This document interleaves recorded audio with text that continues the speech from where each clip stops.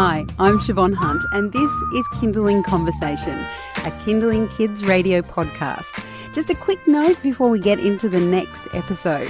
If you haven't already, I'd love you to rate and review Kindling Conversation wherever you get your podcasts, or if you enjoy the episode, share it with your friends. All right, thank you, and on with the show.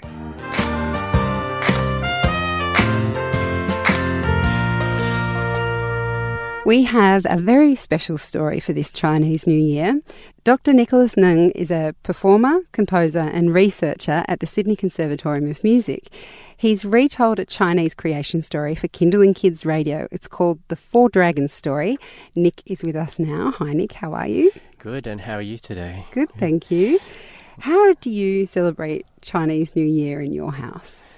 Well, it's an extended family event, so everyone's there. I don't know if you've seen movies like My Fat Greek Wedding, but it's something like that. Brilliant. So it's loud, it's loud noisy. And lots of food, and very noisy. Lots of food. Yeah. And you have a almost 2-year-old. Yes. That's quite young. I mean, how do you include a child of that age? What does she enjoy about the celebrations? Oh, well, we've only had it for once. 2 years. You've only seen it once. That's and at right. 1 to 2 is such a huge difference, isn't it? This is true, yes. Yeah. Yes, we're noticing the differences as she gets older. And, well, I think even last year we weren't even in Australia, we were in Hawaii. Wow. So we had a Hawaiian Chinese New Year. It was amazing. Oh, how interesting. Yeah, we went to Chinatown there, and there's a huge pageant with the Miss Hawaii Beauty Queen in a Porsche, I think.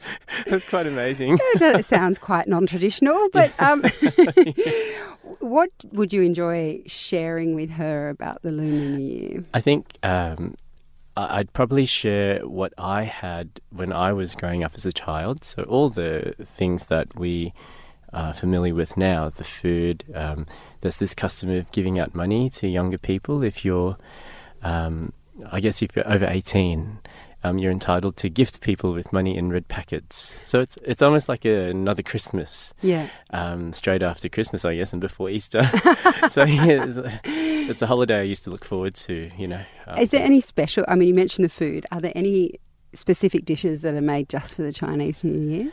Oh, yeah, there are quite a few. There's a sticky cake called nian gao, and it's a bit like well, it's not like baklava, but, it's that kind of sweetness. So very sweet.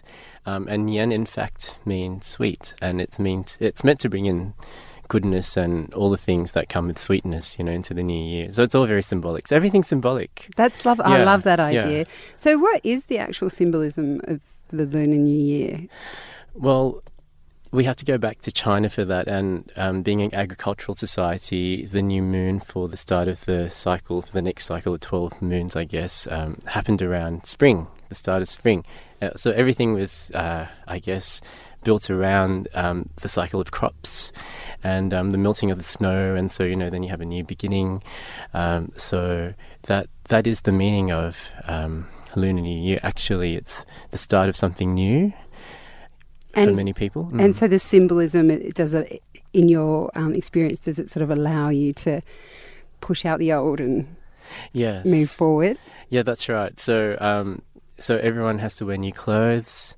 Oh, I like that one. Yeah, that's right. Yeah.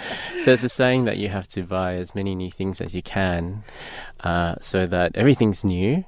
And it's a little bit funny for us growing up because some families...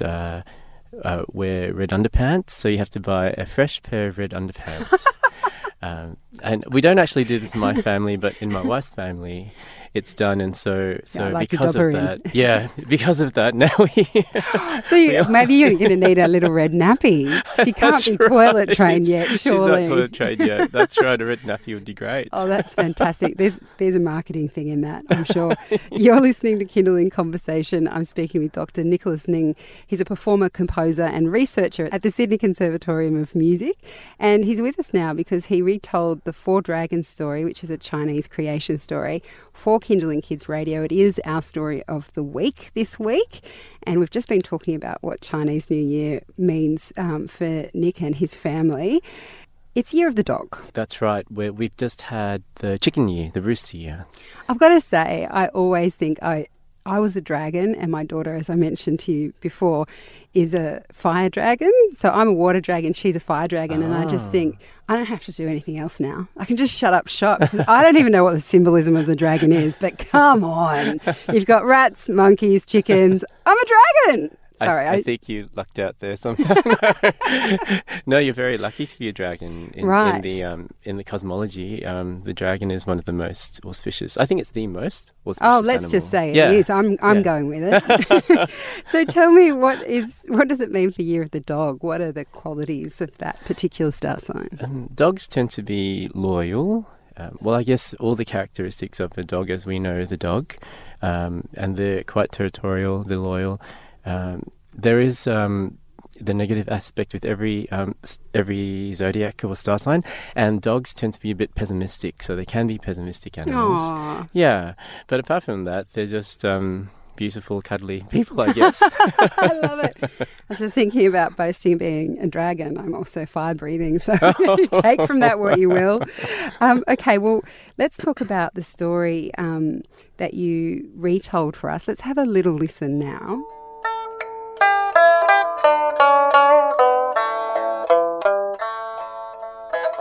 The Four Magnificent Dragons of China, told by me, Dr. Nicholas Ng. This is a story about dragons.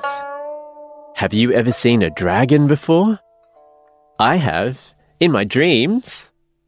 But once, there were many, many dragons flying in the sky, playing in the clouds, sleeping in caves, and swimming in the ocean.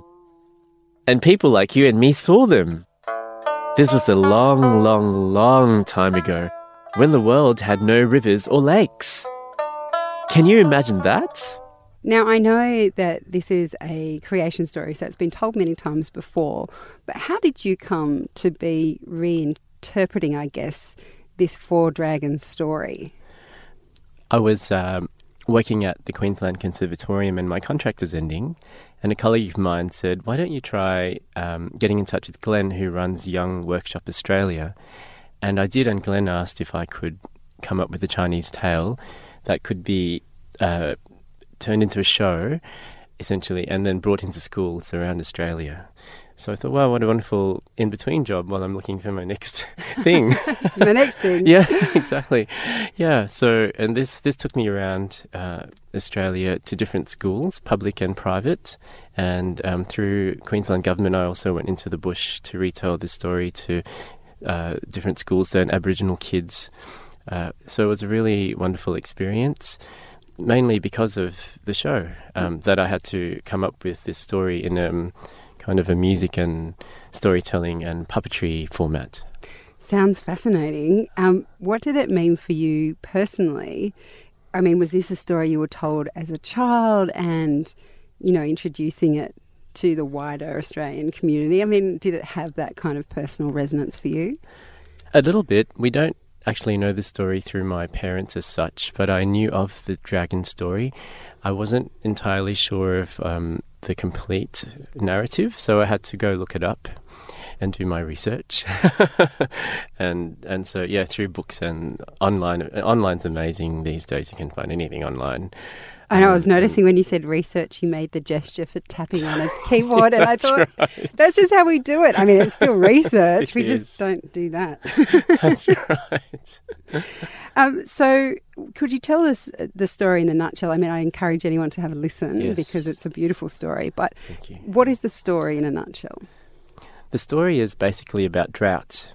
And the heavenly emperor, who is kind of like Zeus in the Greek mythology, but in Chinese pantheon, the Jade Emperor rules heaven, and he forgot to send rain, basically, being a very busy man, you know, of course. Whole entire universe to run and everything, and so. But the dragons knew that he could help, and so they lived in the Eastern Ocean, and they didn't really have anything else to do, I guess, and so they decided to help the people. They're very sad about what was happening, and back then, I don't reveal that it's China. I just say it's a long time ago, and there was no water at all. Actually, back then, it was just a flat piece of land. That was the mythology. No mountains, no rivers, no creeks, and so the dragons lived in a pool of water in the Eastern Ocean where there was water. And so they thought, well, why don't we visit the emperor? The emperor knew about it but told them to go away, basically, because he was too busy, and he would send it eventually. But there were a lot of other things he had to do. So the dragons thought, well, this is not on, because these are nice dragons as opposed to the dragons that eat people.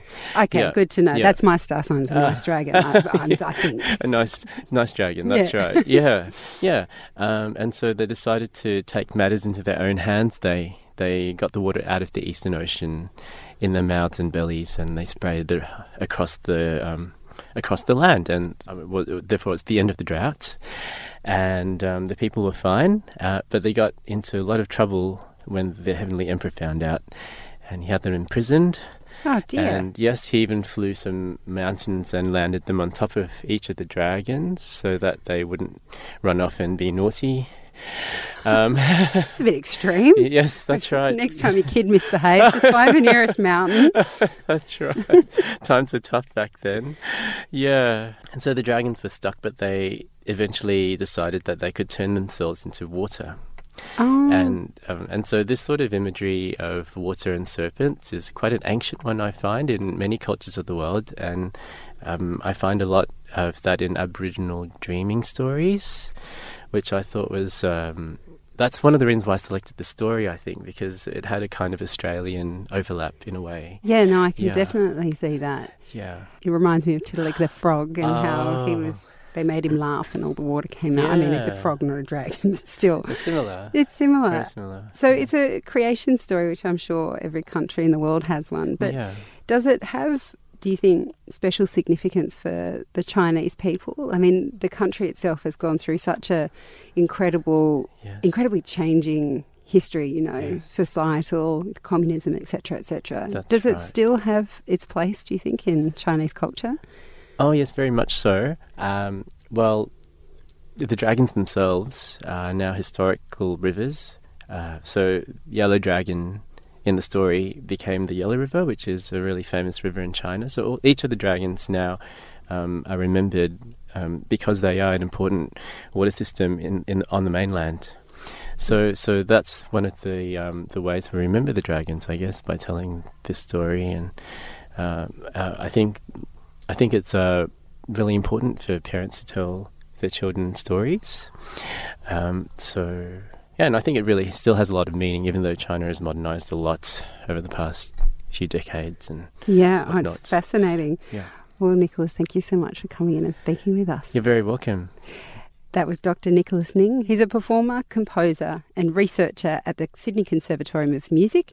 He's retold the Four Dragons story, as we were just speaking about, for Kindling Kids Radio, and it is our story of the week. So you can hear it on Settle Pedal at 5 p.m. this Friday, and of course you can get it for free on the app after that.